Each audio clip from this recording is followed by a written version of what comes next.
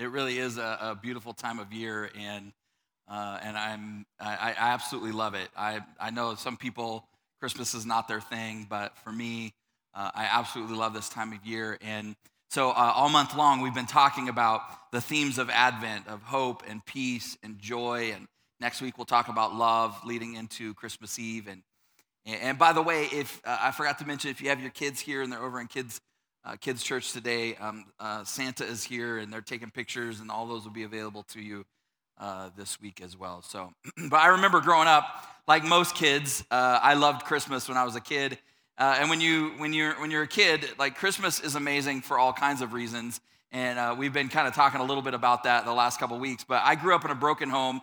But at Christmas time, my two older brothers, who are 5 and 6 years older than I am, and they lived with my dad in California, and we were living in Colorado at the time. They would come home and they would stay with us at my mom's, and we'd all be together. And so it was this really incredible time for us to kind of reconnect as a family. And I loved making cookies with my mom and sort of decorating all the cookies and hanging out with my siblings. And I talked last week about, like many of you, we have a tradition in our family of kind of building and decorating the gingerbread house. And for the longest time, it was mostly frustrating because when we first started kind of building them with our kids, which was, 16, 17 years ago, getting a pre-built house wasn't really a thing. Like nobody thought to actually sell those.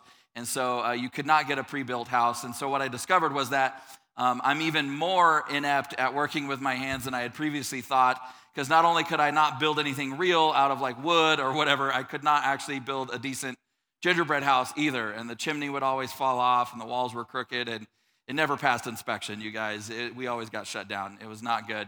It would barely stand up, and the roof always had a big gap in it, and it was just a mess, and there was candy everywhere, and somehow I'd always miss the fact that the kids didn't care. They just wanted to eat the icing and the candy, and I really wanted like a gingerbread house that I could be proud of and display and take pictures of, but it just never happened. So I thought about kind of hiring a gingerbread contractor and come bring them in and help me build so my kids would know what it actually felt like to actually have one of their gingerbread houses actually stand up. But I remember the first year that I saw the pre-built houses, I knew it was a sign from heaven, like, that God was happy with me, because it was just like, oh, just like, there you go, kids. It's done. My part is done. Now just decorate it. But as a kid, I love this season, not just because of family and food and snow. And I grew up, like I said, in Colorado, so there was always a bunch of snow where we lived. But it was awesome being out of school for a couple weeks. That's like maybe the best thing, as a kid. But I also loved it for the reason that really, all kids love Christmas, and that's the presents, right? It's the stuff in the boxes. And when you're a kid, the joy of your holiday experience really hinges on what's in those boxes, right? And sometimes you open up the box and it's just pure joy. And then sometimes you open it up and it's clothes. And remember when you were like, there's that like line of demarcation when you're a kid and getting clothes is like super disappointing. And then there's that moment where you open it and it's clothes and you're like, yes. And you're pretty stoked. And if you got underwear, you got a kind of fake joy, like you're excited. I actually found these. I don't even know what this is, but I found this, that you can get underpants. You can get underpants for your hands. And that's a real product. So I know you got somebody that's really hard to buy for in your family. You could get them underpants. I remember one year, the thing that I wanted more than anything was a big wheel. Anybody remember the big wheels? Like when I was growing up, like, I don't know, did anybody have one of those things? Yeah, I loved it. And I got it, and I ain't gonna lie, it changed my life. Like it was awesome. It was everything. It did not disappoint. It was everything that I absolutely wanted. Unfortunately, they didn't last long because when you skid around on them, they would get that flat mark on the front tire, and then it would be like flunk, flunk, flunk. Did it happen to anybody else? You get a flat tire on your big wheel? Yep. But have you ever gotten the thing that you wanted, but when you got it, it was kind of a total letdown? It didn't end up being what you thought it was gonna be like that. For me, when I was a kid, that was pretty much every action figure I ever got, because they always looked really cool on the commercials and they could do really cool things. And then you get them in reality and they can't do anything. You just have to pretend. And that was the worst. And I don't know if you've ever actually wanted something and you finally got it and it just didn't work, or it didn't work like you thought it was going to. It just, the whole experience was a complete and total letdown. Now, thankfully, we eventually all grow up and we outgrow the myth, you guys, that joy is found in getting what we want, don't we? No, we don't actually outgrow that myth at all, right? Because it's such a universal experience. And we all have these moments. And while, it shifts from the things that we're chasing as kids, we all still wrestle with that tension of, if I could just get that one thing, if I could have this situation, if I could have this thing that I really, really want, then everybody thinks like, oh, it's just going to be amazing, right? Because everybody wants something that they think will change everything. And that something could be anything, right? Sometimes it's simple pleasures. It's like, if I just, if I got that new pair of shoes, man, I'd just be, remember when you got new shoes as a kid and for some reason you had to like stretch, you're just like, yeah. And then you had to run in them. Like, they're just like, yes. Whew. Whew. It's like, I'm so fast. It's awesome. Or maybe for you, it's your favorite drink, or relaxing on a beach, or playing a round of golf at your favorite course.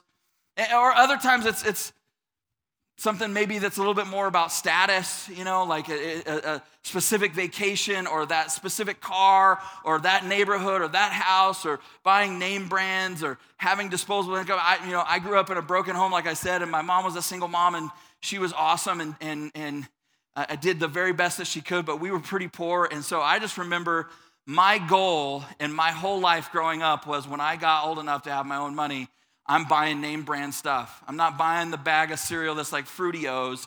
I'm getting Fruit Loops in the box.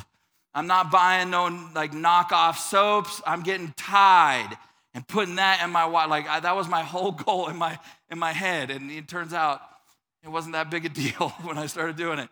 Or maybe for you, it's something relationally. Like if you could just get them to love you, or you could finally have your dad, earn the respect of your father. You can finally have your dad look at you and tell you that he's proud of you. And we all get sucked into chasing after different things. And in our culture, we simultaneously are obsessed with getting these things, yet also feel this weird need to pretend like we don't care whether or not we actually get them, right? Which we desperately want them. It's just not cool to admit that we really want that thing. Now, truthfully, there isn't anything wrong with any of those things, or even in wanting some of those things. The problem is, often when we get the thing we're after, it doesn't feel as good as we thought, and it doesn't last as long as we'd hoped. Right? It just doesn't take us where we thought it would take us. And so we think, man, I should have known better. Maybe the problem isn't that I was chasing after this thing. Maybe the problem is that I went after the wrong thing. But the reality is, and you know this, if your joy is in a thing, it will always be in a thing you don't have. And what about those moments where we don't get or can't have the thing that we so desperately want? What then? We hear so much talk and conversation about joy during Christmas time, but do we actually really experience that much of it when it comes down to it? Is Christmas really any different for us in terms of the joy that we have in our life from any other time of year? And when we do actually experience, how do we wrap our arms around it in a way that it actually sticks with us? So I want to take you to a moment in the life of one of the people in the story of the very first Christmas. And we actually touched on this story a couple of weeks ago, but I want to revisit it a little bit and talk about it through the lens of this idea of joy. And it's a moment you're probably familiar with, one that is all at once unapologetically human and also profoundly divine, as heaven comes crashing into earth and God's love takes on flesh and blood. So let's look together at this moment in the story where this one person in particular is wanting something that he thinks will change everything. Matthew chapter 1, beginning with verse 18, it says this. It says, "This is how Jesus the Messiah was born. His mother Mary was engaged to be married to Joseph. But before the marriage took place, while she was still a virgin, she became pregnant through the power of the Holy Spirit.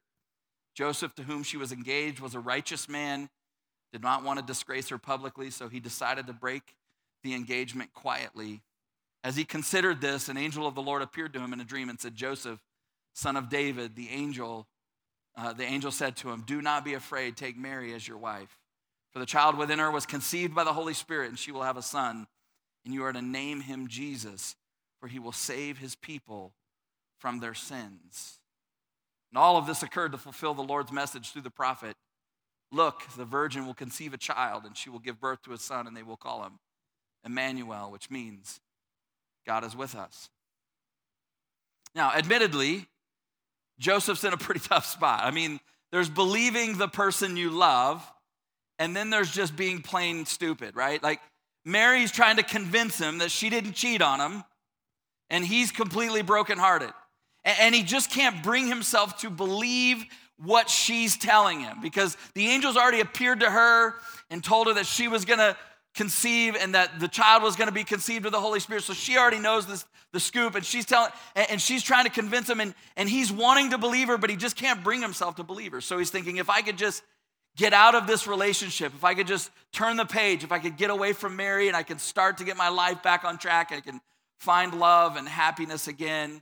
And he's just wanting to get out of this situation where joy and happiness for him are somewhere other than where he is. Have you ever been there? Like, I don't know where joy is, but it's not here. And then Joseph has this encounter with God, and God tells him, look, you're going to go through this, and it's going to be tough, but I'm going to be with you. Now, here's the rub of that. If we're being honest, it just doesn't feel like, when that happens with us, it just doesn't feel like that's enough, right? Like, it never seems like it's going to be enough just for God to be with us. We think, I need things to change. If I could just get out of this relationship, if I could just get that little bit better job, if things were a little bit easier, if my kids, if COVID would just end, if we could get back to normal, if my kids got into that school, right? If I could just climb the ladder on the org chart a little bit higher, if I could just avoid this struggle that I'm in, if we could just get married, or if I could just get divorced, or if we could just have a baby, if we could just make a little bit more money, if we lived in a little bit better neighborhood, if I could just get away from my boss and get a new job, if I could just get my old job back, if my dad would just tell me that he's proud of me just one time. See, it's not that God doesn't want you to have good things. It's that he wants you to know that getting those things, no matter how good they are, they will never ever be enough to fix or fulfill you. See, the thing that Joseph thinks he wants isn't really what he wants, right? What he thinks he wants is to simply get out of his relationship with Mary. But what he really wants is the faithfulness of the woman that he loves. When you read the Christmas story, you quickly notice that God wasn't interested in making any of the things perfect or easy or comfortable. See, God doesn't change any of the circumstances. He doesn't get Joseph out of the jam he was in. He doesn't make the journey easier. But like so many of the others in that first Christmas, Joseph actually experienced hope and love and joy and peace in the middle of all of it. Have you ever known someone who was full of joy? When you looked at them, though, they just felt like they shouldn't have been, right? You looked at their life and you looked at them and they were just so, like joy just, and you're like, how is that even possible? See, the problem is we think joy comes with getting what we want. But joy isn't born from a certain set of circumstances where everything's comfortable and warm and easy and perfect and we got everything just the way we like it. But it's born from the presence of God who is with us in the circumstances that we're in right now. Now, maybe you're thinking like, I don't know. I mean, that sounds good. It might be true. But I think I'd genuinely be happier if I could go on that trip or buy that car, or make a little bit more money, or get that girl to like me, or get her to marry me, or if I could get that job, right? And you're right, like you probably would be a little bit happier to some extent, at least for a while. But let me tell you what we already know. It won't feel as good as you thought, and it won't last as long as you hoped. And besides, today's not about happiness, today's about joy. And they're very different things. See, because happiness is the passing pleasure you get from getting the thing you want, but joy is the lasting satisfaction and the strength that you get from realizing that Jesus is all that you need. See, one of the results of what you're, the result of what you're getting and the other, of who you're becoming, like one of the results of that is like we actually step into a relationship with God. That's why Jesus coming was really good news of great joy for all people. That's why there were angels singing. That's why whether it was Mary or Joseph or the shepherds or the wise men, everyone who encountered Jesus was overwhelmed with joy. And it wasn't because they suddenly got everything that they wanted, but because Jesus changed everything. You know how when you fight with someone, how it feels really good to have the last word? Anyone like that, where you got to get the last? Anybody know anybody like that? You really need to get the last word in. My wife Hansi and I, we don't fight that much, and we never have. And I don't know if you know this, but pastors aren't normal people, and so we don't have heated arguments. We have warm discussions, and so but we really don't fight that much. We have conflict and differences of opinion, but things hardly ever rise to the level of a fight that often. But when we do, I have to fight really hard to not be the guy that's got to have the last word. And sometimes I do, okay. Sometimes I don't do okay. One time we were arguing and she said something that really should have been the end of the argument, but I had one more thing to say. And so I didn't want her to get the last word. And so I followed her into another room, said it real quick, and then closed the door and left and shut the door so I could go to the other side of the house just so it could be like, and that's the end. No, you can't follow me and then get the last word. It didn't work. So, but Malachi is the last book in the Old Testament. Here's where this is going, right? It's perfectly placed because it's the final chapter of the Old Testament story. So the last thing God spoken prior to the announcement of Jesus coming was in Malachi. And it starts off really amazing. In Malachi chapter 1, verse 2, it says this. It says, I have always loved you, says the Lord. But from that point forward, it's all downhill. The people reject God's love. They turn their back on him. And despite God's repeated invitations for them to come back to him and to trust him and to let him love them, they continue to disobey and dishonor him by the way that they treat each other and by the way that they live their lives. And so God warns them what's going to happen if they continue on the path that they're on. And it all comes to a head in the closing verses of chapter 4, which is the final chapter of the Old Testament. It's the final thing that's said before the announcement of Jesus starts coming in the New Testament. And this is what it says in Malachi chapter 4, verses 5 and 6. And this is God talking. He says, look, I'm sending you the prophet Elijah before the great and dreadful day of the Lord arrives. And his preaching will turn the hearts of the fathers to their children and the hearts of the children to their fathers. Otherwise, I will come and I'll strike the land with a curse. And then boom, silence.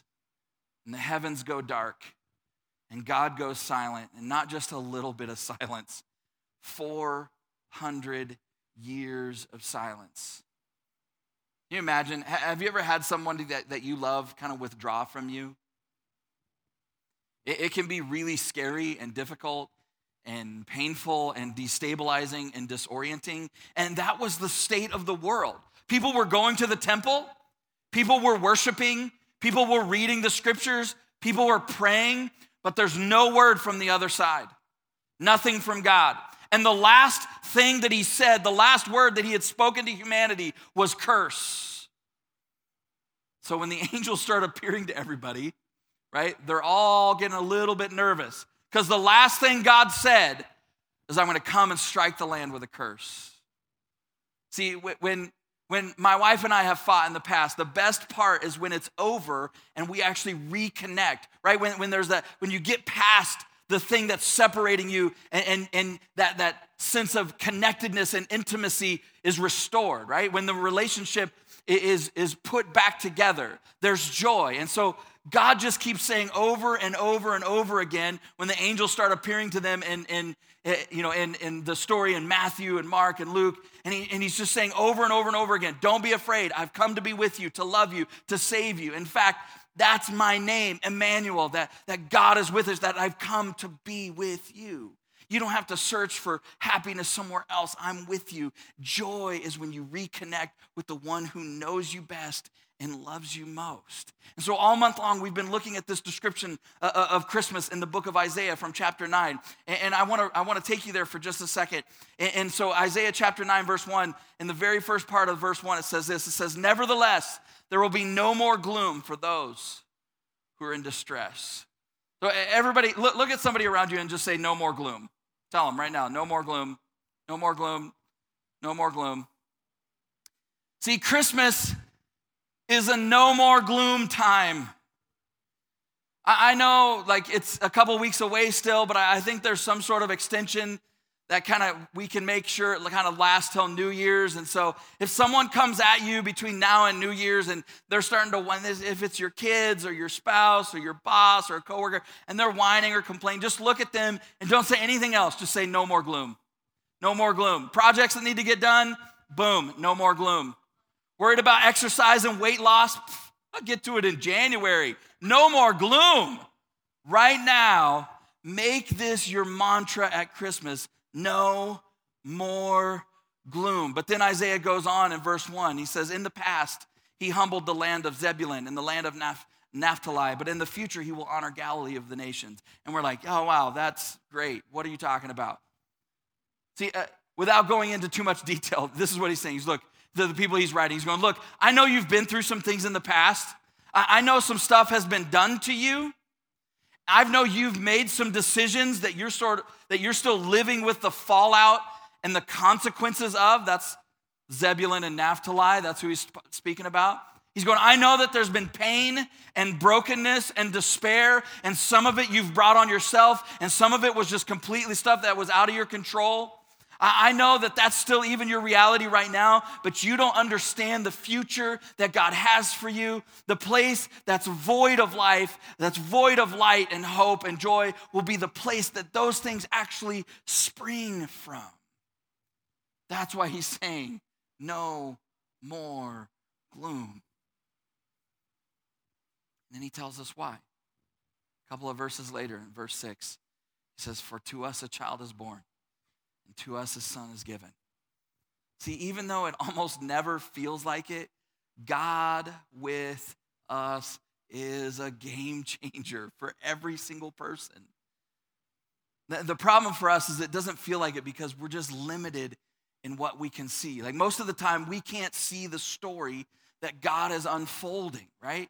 That was true of what we read in Matthew chapter 1 about Joseph. Joseph all he could see was that the person he was engaged to was pregnant and it wasn't his baby. He couldn't see the bigger story that was unfolding. Even Matthew, who was writing about the story, was writing down the events, when he wrote about Joseph's situation, even Matthew had a perspective that Joseph didn't have, right? Joseph was living it. Matthew just got to kind of watch from the sidelines and write about it. Listen again to what Matthew says about the gut-wrenching, life-changing moment, that gut-wrenching, life-changing decision that Joseph was wrestling with God about. In Matthew chapter 1, verse 22, it says, all of this took place to fulfill what God said through the prophet. That's Matthew's observation about Mary and Joseph's situation. He's going, it was messed up and all of it, he's very just outside of it. There's no emotion in it for him. He's going, all of this took place to fulfill what God said through the prophet. See, that was Matthew looking at it and going, this is what was supposed to happen. See, it's possible that you and I are trying to get ourselves out of what God actually intends us to go through.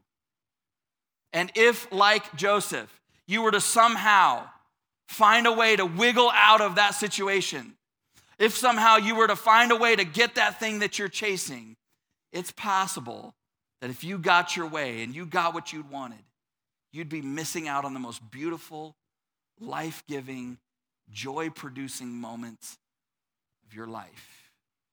Because joy isn't found in a possession or in an experience, but in being fully present and making peace with the process that God has you in right now. Speaking of Joseph's dilemma, Matthew said all of this. Speaking of his situation, the truth is we all have our this, right? Maybe you're right smack dab in the middle of this right now.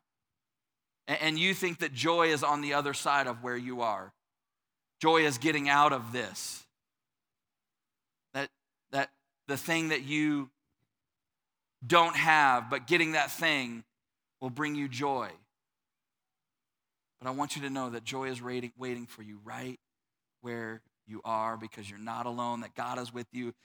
There's nothing wrong with wanting those things and getting those things, but the joy of presence is so much bigger and better and deeper and more enduring than the happiness of presents. On that first Christmas, God began the process of fulfilling a promise to set the world right and bring joy to the world. And so Jesus was born in a manger to a virgin. And you know what happened the next day? Nothing. Mary and Joseph still had to deal with the fallout of how their son came into the world. They still had to deal with how their marriage was getting started. The people were still overtaxed. The oppressive Roman Empire was still occupying all of their towns. Women and children still held little value in their society. Herod was still murdering babies. Although Jesus had arrived and would end up changing everything, on the outside, nothing had really changed at all yet. But somehow, if you look at the lives of Mary and Joseph, they're both described as experiencing overwhelming joy. Why? Because they believed that their story was going somewhere and they understood that God was with them. And you and I aren't any different. It starts with us waking up to the reality that He is here, that God is with us, that He's all we need. And when you're overly focused on getting that thing that you want so badly, all month long, we've been pausing at the end and talking about this prayer that we can embrace together and kind of pray throughout the week. Whether it was a prayer for hope or a prayer for peace, and this week, this prayer for joy. And so all week long, I want to encourage you, like whenever you just feel like, I just got to get out. Why can't this is so frustrating. Why does this situation, why do I have to deal with this? When is this going to get fixed? Or when can we, and how can I get that thing? When you just get so focused on the thing that you don't have right now, the thing that you want the most, that you would just pause and pray, God, help me find joy where I'm at and what I already have. Because you're with me, I don't need anything more to get the most out of today. Often, all of the trappings of the holidays can leave us with very little room in our souls for the one who has come for us. But the good news is that He's made the first move. He's come for you. If you're looking for joy, Jesus has come. And the song we sing all the time this time of year is, let every heart prepare Him room. I wonder if part of why we struggle to find joy is because there's so little room in our lives for the one who came to bring us joy. Because we're so busy making sure that the decorations and the stuff gets baked and the presents get bought and the travel arrangements and not getting COVID and who's got COVID and stay away from me and all that stuff is real. You got to deal with all of it. But it's so easy to just get sucked into all of that and it just to suck out all of the joy of the reality that Jesus has come, that Christmas is here. Let's pray together.